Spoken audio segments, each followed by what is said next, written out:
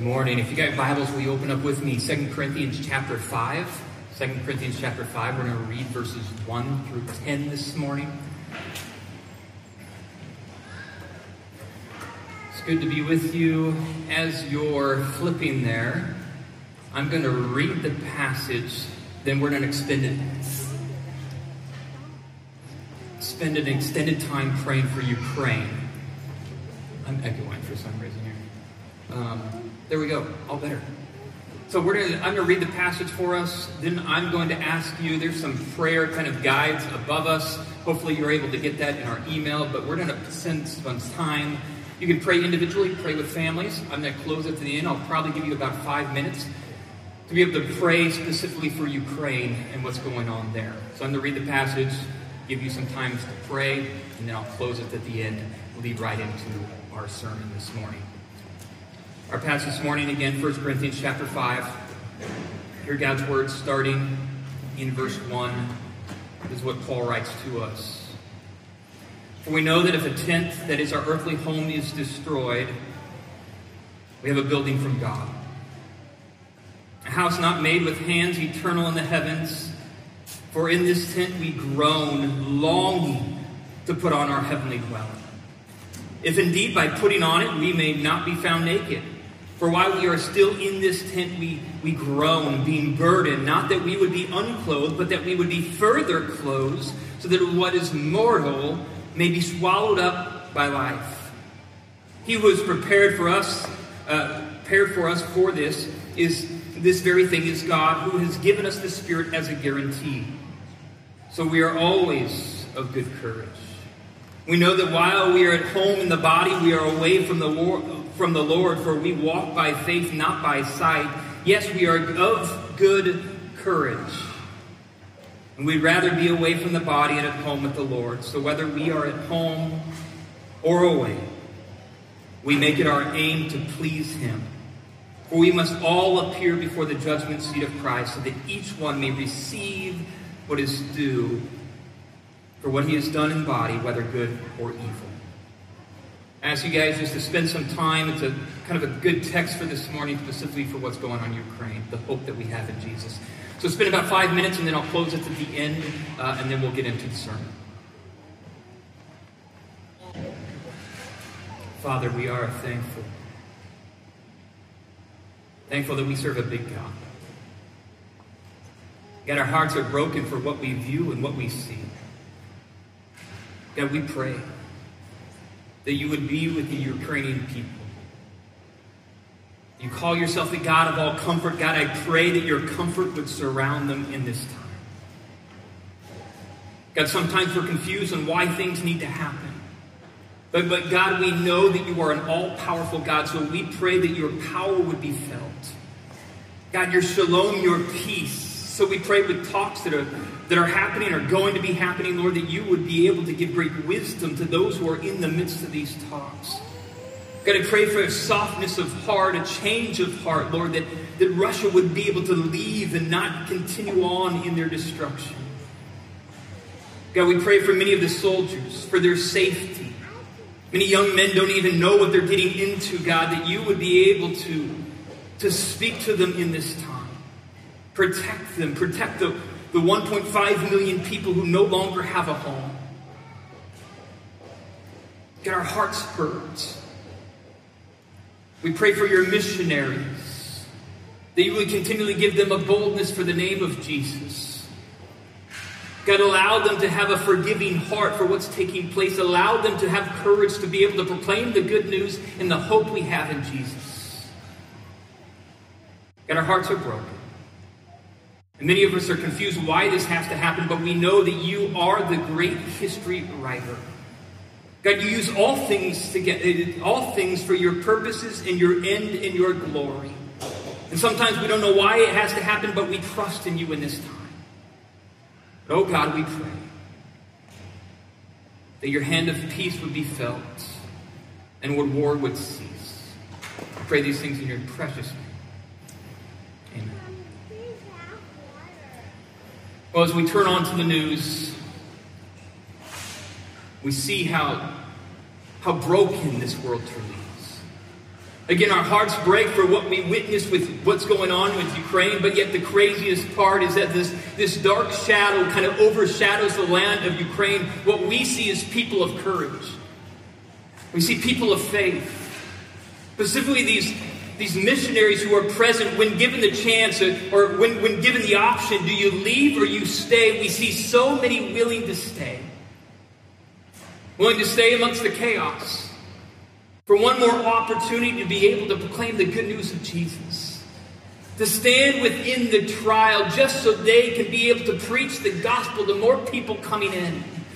Again, we see this courage, we see their hope, we see this faith within them, we see a heart for the gospel. In fact, just this week I was able to read a text exchange with one of our missionaries we support, their missionary organization, texting one of the missionaries that are present in Ukraine. I want to read it to you because it's powerful. The missionary organization texted the missionary named Rose. He said, "Hi Rose, I believe it may be time for you to take the kids to Poland or Germany. Do you have a plan in mind?" This is her reply. She says, "Tom, all the kids are gone from the home except for one family. We're working on them to head to Poland. I am great though. I found a group of us who are here and we're going to be helping moms and kids whose husbands left to fight. Families from our Bible club, and now that our homes are empty, we're going to get more people from other cities and we are going to host them. If I can get the family that lives with me out, there's a group of moms and their children I'll take in from the other city, and my work continues here. God has granted me complete peace about it. I am at peace about the decision to stay no matter what. Of course, if actual bombs are raining down on my village, I'll have to get out and go to friends in the West. But there are so many of us who have stayed and are serving the broken and lost people by bringing the hope of salvation and eternity with Christ. I'm ready.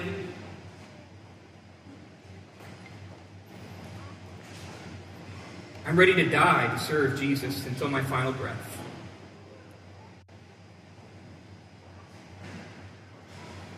I've set my will.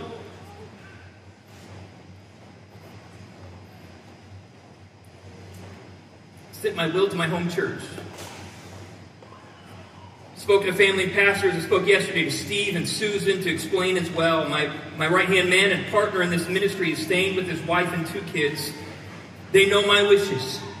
If anything should happen to me, and we will be in contact with them.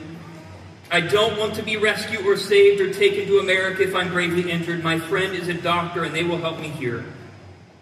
Again, I am at total peace from God about all of this, and I pray that He allows me to see the day that when Ukraine is free and at peace once again, so we can continue to heal this broken land. You read those words and they're powerful. You read her faith amidst the chaos of it all, and you wonder, how is she able to stay so strong amidst the war that is taking place? How can she have so much boldness and courage amidst the reality that her life can be taken from her? I believe Rose would answer that question with one answer. It's her faith. Faith in heaven. Faith that, yes, they can destroy her earthly body, but yet there's a heavenly body waiting for her. Friends, it's this faith that allows her to continue on amidst the chaos of it all. Friends, this morning, Paul wants us to have that hope as well. Because what's so interesting about the book of 2 Corinthians as we're reading it is on one side of the book we see suffering and pain. And Paul has told us about the harshness of his life. I mean, he's told us about the reality that he's been afflicted in every way, utterly burdened, to the point on which he despises life itself. So on one side of this page, we see the suffering, but yet on the next, we see Paul say that he's of good courage. Man, we see this cheerfulness within Paul. We see that, yes, he says that he's of good courage, that he's not lost heart, that he's been crushed, but not driven to despair. And we ask the question, how can this be? How can Paul, in one sense, Look at the harshness of life, but yet continue on with great courage. Again, I believe Paul answers that question just like Rose does. It's his faith. Faith, again, in the reality of heaven. Again, that yes, the worst thing can be taken from it, but his very life. But again, there's awaiting a resurrected body. And again, this morning, Paul wants you and I to be able to have this hope. Amidst the chaos of this world, that we would have courage. Amidst the hardships that we see, that we would be able to stand strong in our faith. That we would not lose heart. Because yes, they can take our earthly body, but we have the guarantee of a resurrected body waiting for us. In fact, what's so interesting about our passage is, yes, as Paul's beginning to write, he begins to show the harshness of life, and he doesn't hide it from us. In fact, I find that incredibly helpful. Because there's in one sense that we tend to view hardship and trials as an obscurity of life rather than the norm for us as Christ followers. And there's a problem with that thought, right? As you think that if trials and hardships are going to be an obscurity that should happen over there and not to us, what happens when they show up at our door?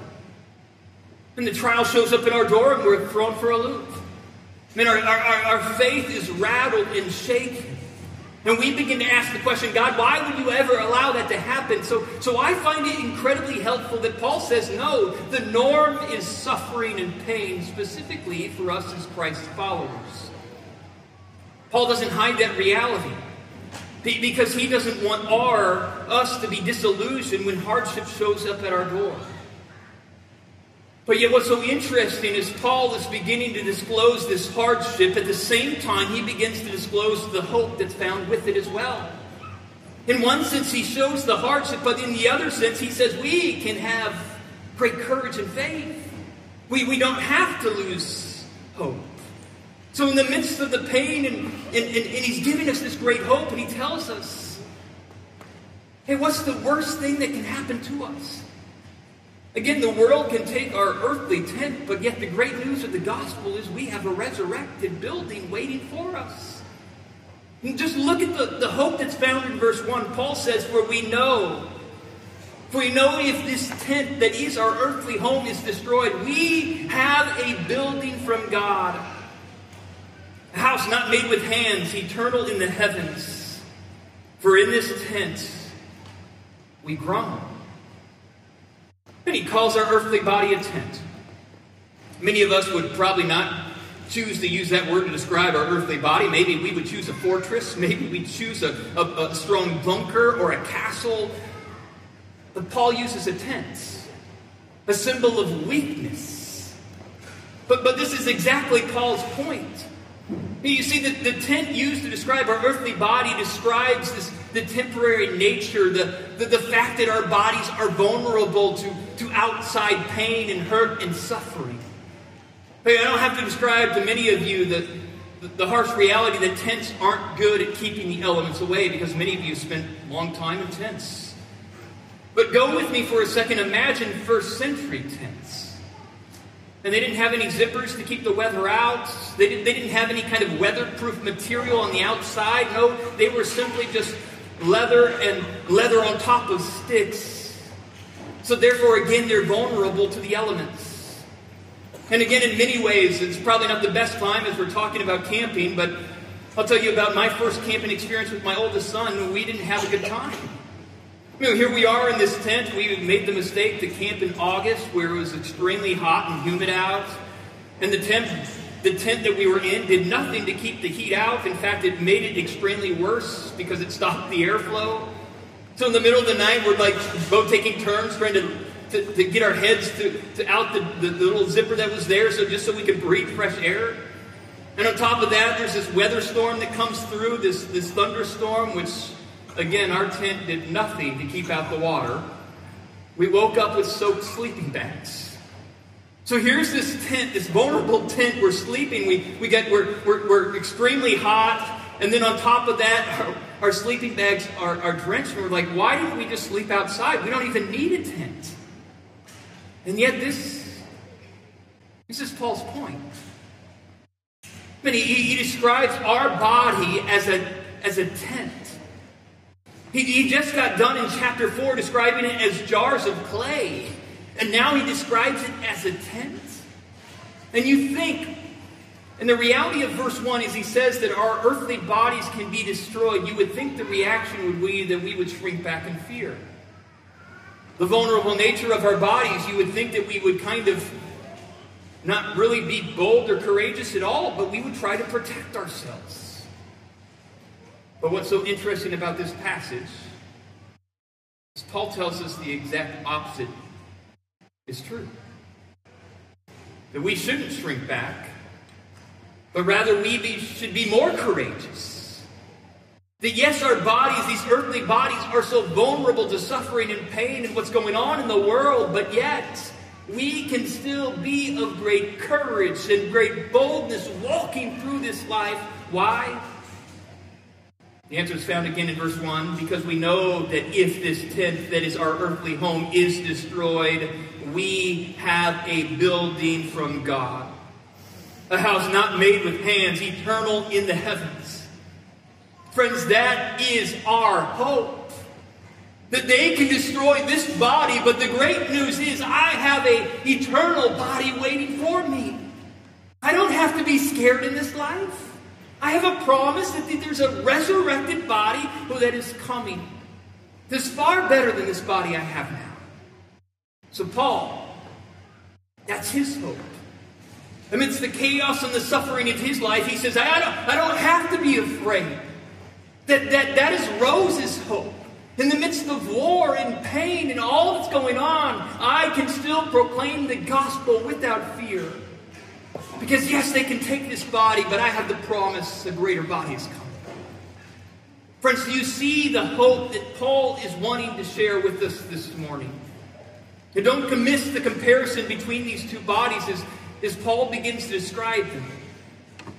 One sense a tent, one who is vulnerable, one is a symbol of weakness and the temporary nature of one, but yet then he describes the other in verse 1 as a building, a symbol of strength. He said it's not made with human man's meaning, that it's been created by God Almighty and it's going to be eternal. Look at the great news that he shares with us. Why do we as believers not have to be afraid of death? Because death for us simply means an upgrade. The death for us simply means we get something better. So do you see the reason why he says we as believers do not need to fear in this life? Because the worst thing that can happen to us is death, but that just leads to an upgrade. In fact, I'm reminded of the story of John Patton. When he was going to be a missionary on the islands off of Australia, an older man came up to John Patton and he said, "Hey, I don't think you should go there. The reason why is there's going to be cannibals there. You're going to die. So, Patton, Mr. Patton, don't leave."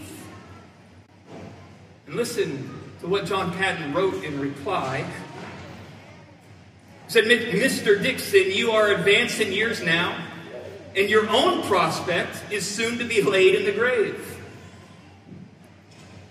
Your own prospect is soon to be laid in the grave, there to be eaten by worms. I confess to you that if I can but live and die serving and honoring Lord Jesus, it will make no difference to me whether I am eaten by cannibals or worms. And in that great day, my resurrection body will arise as fair as yours in the likeness of our risen Redeemer." You see what John Patton is saying? It doesn't matter if cannibals eat me. It doesn't matter if worms eat me. The great news is I'm going to serve my Lord, and when God says it's my time to go, I get a resurrected body. You see his courage. It doesn't get him off track of proclaiming the good news of Jesus. No, it just strengthens his reserve because of the good news. There's a resurrected body is coming. Paul says this is the hope that you and I have. And is that not the hope that we're all longing for? He says we groan with this earthly tent. Well, what are we groaning for? In the sense it gives us, it tells us longing. We groan as we long to put on our heavenly dwelling. And in this life, don't you feel this groan as well? In fact, I am convinced the more we live, this groan intensifies as the suffering comes our way.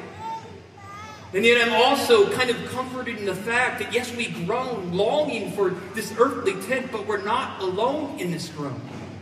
We're told in Romans that all of creation is groaning. The whole of creation is groaning together in the pains of childbirth until now. Romans 8, and not only creation, but we ourselves who have first fruits of the Spirit groan inwardly as we wait eagerly for adoption as sons, the redemption of our bodies. Do you hear Paul's longing to be with his God? Do you feel his earthly discontentment with what is going on? Then he has this holy discontentment saying, I just want to be in heaven. Man, this earthly body, he feels the weakness of it all. He struggles with the sin of it all. He just longs to put on that earthly body. In some ways, I think we can relate. Specifically, as we turn on the news, there's this sense, man, we just groan and we long for this thing to be over. We long to be rid of the sin. We long to be rid of the chaos of this world. We long to be rid of the fight against evil. We long to be with our Heavenly Father in perfect shalom and peace. You feel that longing within your own soul. This groaning of just longing to be with our God. But here's the thing, we need to be careful with this groan because sometimes we can get confused. This is not a groan of complaint. In fact, this is the exact opposite of what Paul is trying to say. He's saying we can be of good courage. So this groaning, yes, we groan as we long for something better. But this groaning reminds us that yes, something is better is coming. And therefore, if death comes our way, we can still be of good courage because we hunger for what is more. That's what this groaning is about. It's hungry for what is more so we can be content in this life, not worried about anything, because we know what's about to come our way. In fact, look at what he says in verses 4 through 5. For while we are still in this tent, we groan, being burdened. Not that we would be unclothed, but that we would be further clothed, so that what is mortal may be swallowed up by what is life. I mean, you just catch those words? Like it's almost like you would expect the opposite. You would expect Paul to write so that what is mortal may be swallowed up by death. But he says, no, it's swallowed up by life. And then catch this next part. Who has prepared for us this very thing is God, who has given us the Spirit as a guarantee. So why do we not have to fear death? Because of the reality of what is to come, something greater is coming. But now he's saying we don't have to fear death because this something that is greater is coming now is guaranteed to us. Well, we don't have to wonder. We don't have to question it all. I'm just reading Philip Yancey's memoir recently, and he talks about all the times he had to say the sinner's prayer and how many times he felt like he just had to be baptized, just the assurance. He was longing for the assurance, and yet this passage says right here, it's guaranteed. How is it guaranteed to us? The Holy Spirit. In fact, we're told that the Holy Spirit is this disposit 3 different times within the New Testament. Ephesians chapter 1, 2 Corinthians chapter 1, and here in chapter 5. This idea that this Holy Spirit should be a disposit shouldn't confuse us or shock us. After all, Romans would say the Holy Spirit is the very thing that rose Jesus Christ from the dead. And if the Holy Spirit rose Jesus Christ from the dead, and that is living inside of us, does that not guarantee our resurrection as well? Does that not guarantee the assurance that yes, something better is coming? So whether death comes our way, we do not need to be afraid because we are guaranteed a greater body. You see Paul's point in this argument that he's trying to talk to his people. We are guaranteed resurrected heavenly bodies and the promise of eternal life. So Paul says he is not afraid of the hardships of life. He doesn't lose heart when it gets hard. Because if his earthly body is destroyed, we have a building from God, a house not made with hands, eternal in the heavens. Catch verses 6 through 8. So we are always of good courage. We are always of good courage. We know that while we are at home in the body, we are away from the Lord. For we walk by faith, not by sight. Yes, we are of good courage. And we would rather be away from the body and at home with the Lord. Notice the language that's found in verse 6. He is of good courage. Again, this is not what we would expect with all the sufferings that Paul has described, despising life itself, being crushed. And yet he says he's of good courage. It's shocking again, but again we see these remarkable words that points to the fact that we don't have to be afraid of anything in life because of the guarantee of what is to come. But he begins to clarify for us, which is important because as you're reading this, you're thinking, hey, the great news of what is coming, an upgrade in our bodies, this resurrected fact that it's eternal and it's guaranteed. You would think that then we would just kind of give up on this life. That we kind of just throw in the white towel and say, hey, I just want to be in the next. But Paul says that is not the case at all. And in fact, it's the exact opposite. In fact, heaven impacts our present. Look at what it says in verses 9 through 10. So whether we are at home or away, we make it our aim to please him. For we must all appear before the judgment seat of Christ, so that each one may receive what is due for what he has done in body, whether good or evil. Again, Paul doesn't want us to miss the point. Again, there's a tendency to think that, yes, because of the great news of heaven, that we just give up in this life and call it quits. But he says it's the exact opposite. Because heaven is coming, it impacts our present even more. Because of the great news of heaven, it makes this life all that more important.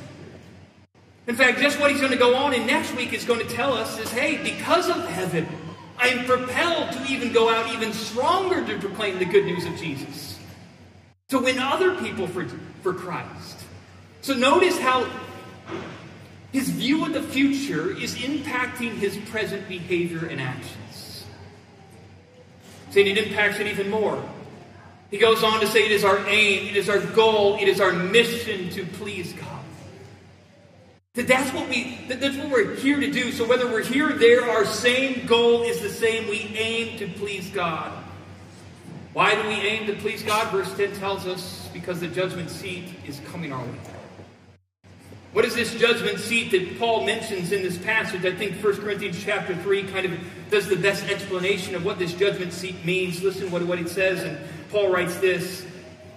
Now, if anyone builds on the foundation with gold or silver, precious stones, wood, hay, or straw, each one's work will become manifest, for the day will disclose it, because it will be revealed by fire, and that fire will test what sort of work each one has done. If the work that anyone has built on the foundation survives, he will receive a reward. So notice what he's saying in this idea of future rewards. He's saying, because there are future rewards, I make it my aim to please God in the present. It's important to read it in this positive sense. That the reality of rewards allows him to strive even stronger in this life. Because he knows the rewards are coming his way. It's important to read it in the positive sense because this is going to be his argument as he kind of walks through the end of chapter 5. Paul is saying, hey, I'm not afraid of this judgment. In fact, in many ways, these people who are coming against him, he's saying, I don't need to please you. Man, I'm not afraid of you. Why? Because I know there's a judgment coming in which I will be rewarded for my efforts. That's going to be his argument walking through. So in many ways he's saying, hey, why do we endure? Because the reward is coming. Why do we strive and aim to please Jesus in this life? Because a reward is coming. Why and how can we endure in the midst of chaos and war? Because we know our reward is coming. So he's saying, in the midst of this, I don't need to be worried or afraid of you guys who are coming at me in Corinth. But I can be strong and courageous because I know my reward is coming. I don't need my reward in this life. But when I get home, it's going to be there. In fact, I'm reminded the story of this missionary who was on the same boat of the President of the United States. Theodore Roosevelt was on this boat with him. So when the President gets off, when they hit dock, man, the crowd is going wild. Man, everybody is so excited for him to get off the boat, and yet this missionary is kind of struck with the idea, where's my people? He gets off the boat, there's not one person praising him, not one person clapping on all the work he did. And he began to be irritated about it. God, where is my applause? And he heard God speak to him, and he says, you're not home yet. Your reward is coming. You're not home yet. Your reward is coming. Maybe you feel tired of it all. Maybe you feel this groan within your own soul. You just want to be done with this life. Just hear the assurance. Your reward is coming. Keep at it. You're not home yet. But when you get there, you'll see your Heavenly Father embrace you with open arms. Be courageous. We don't need to fear this life. Because even if they take this earthly body, our resurrected body is coming our way. As we move into communion, I'm reminded of the aspect of communion that it's an aspect of groaning for the future. I'm reminded as Jesus, he gathered his disciples together on the night he was betrayed, and he broke the bread. He said, this bread is broken to you, broken for you. This is my body broken for you. He took the cup, the sign of the new covenant. He said, this is a symbol of my blood poured out for you. So when you drink of it, do this in remembrance of me. But yet, let's not forget what he said at the end. Jesus told his disciples these words, I tell you the truth. I will not drink from this fruit of the vine from now on until the day when I drink it anew with you in my Father's kingdom. There's an aspect, and when we take the cup and we take the bread, there's this aspect of we feel this longing. How many more communions do we have to take until we get to take it with our Heavenly Father? There's this groan within us that says, man, we just long to be in the presence of our God. See, communion, it points us forward. There's this longing within us. There's this hunger within us that it doesn't satisfy. Yeah, we take the bread, but yet we get hungry again. And we can't wait till the day in which the true bread of life satisfies our soul, and we will find ourselves no longer hungry anymore. So this morning, as we begin to partake together, there's this hunger and this longing and this groan that we can't wait. So one day in which we are there at the table with all of God's people, with us, the church, Ukrainians, Russians side by side, Americans and Chinese, North Koreans and South Koreans sitting side by side because they're looking to their one who died in their place. That's what we're longing for, friends. So this morning as we partake, we're going to play 3.5 more songs here. You have the time to be able to go with your family and partake in communion. This is our family. As we partake together, feel that hunger and that longing. And the great news is that we're guaranteed the great news that a better day is coming. We're guaranteed that when we leave this life, we get an upgrade in our bodies. Bodies will no longer feel pain or suffering, anxiety, depression. We'll be free from that. God, I'm thankful for your word. Again, I'm thankful for your church.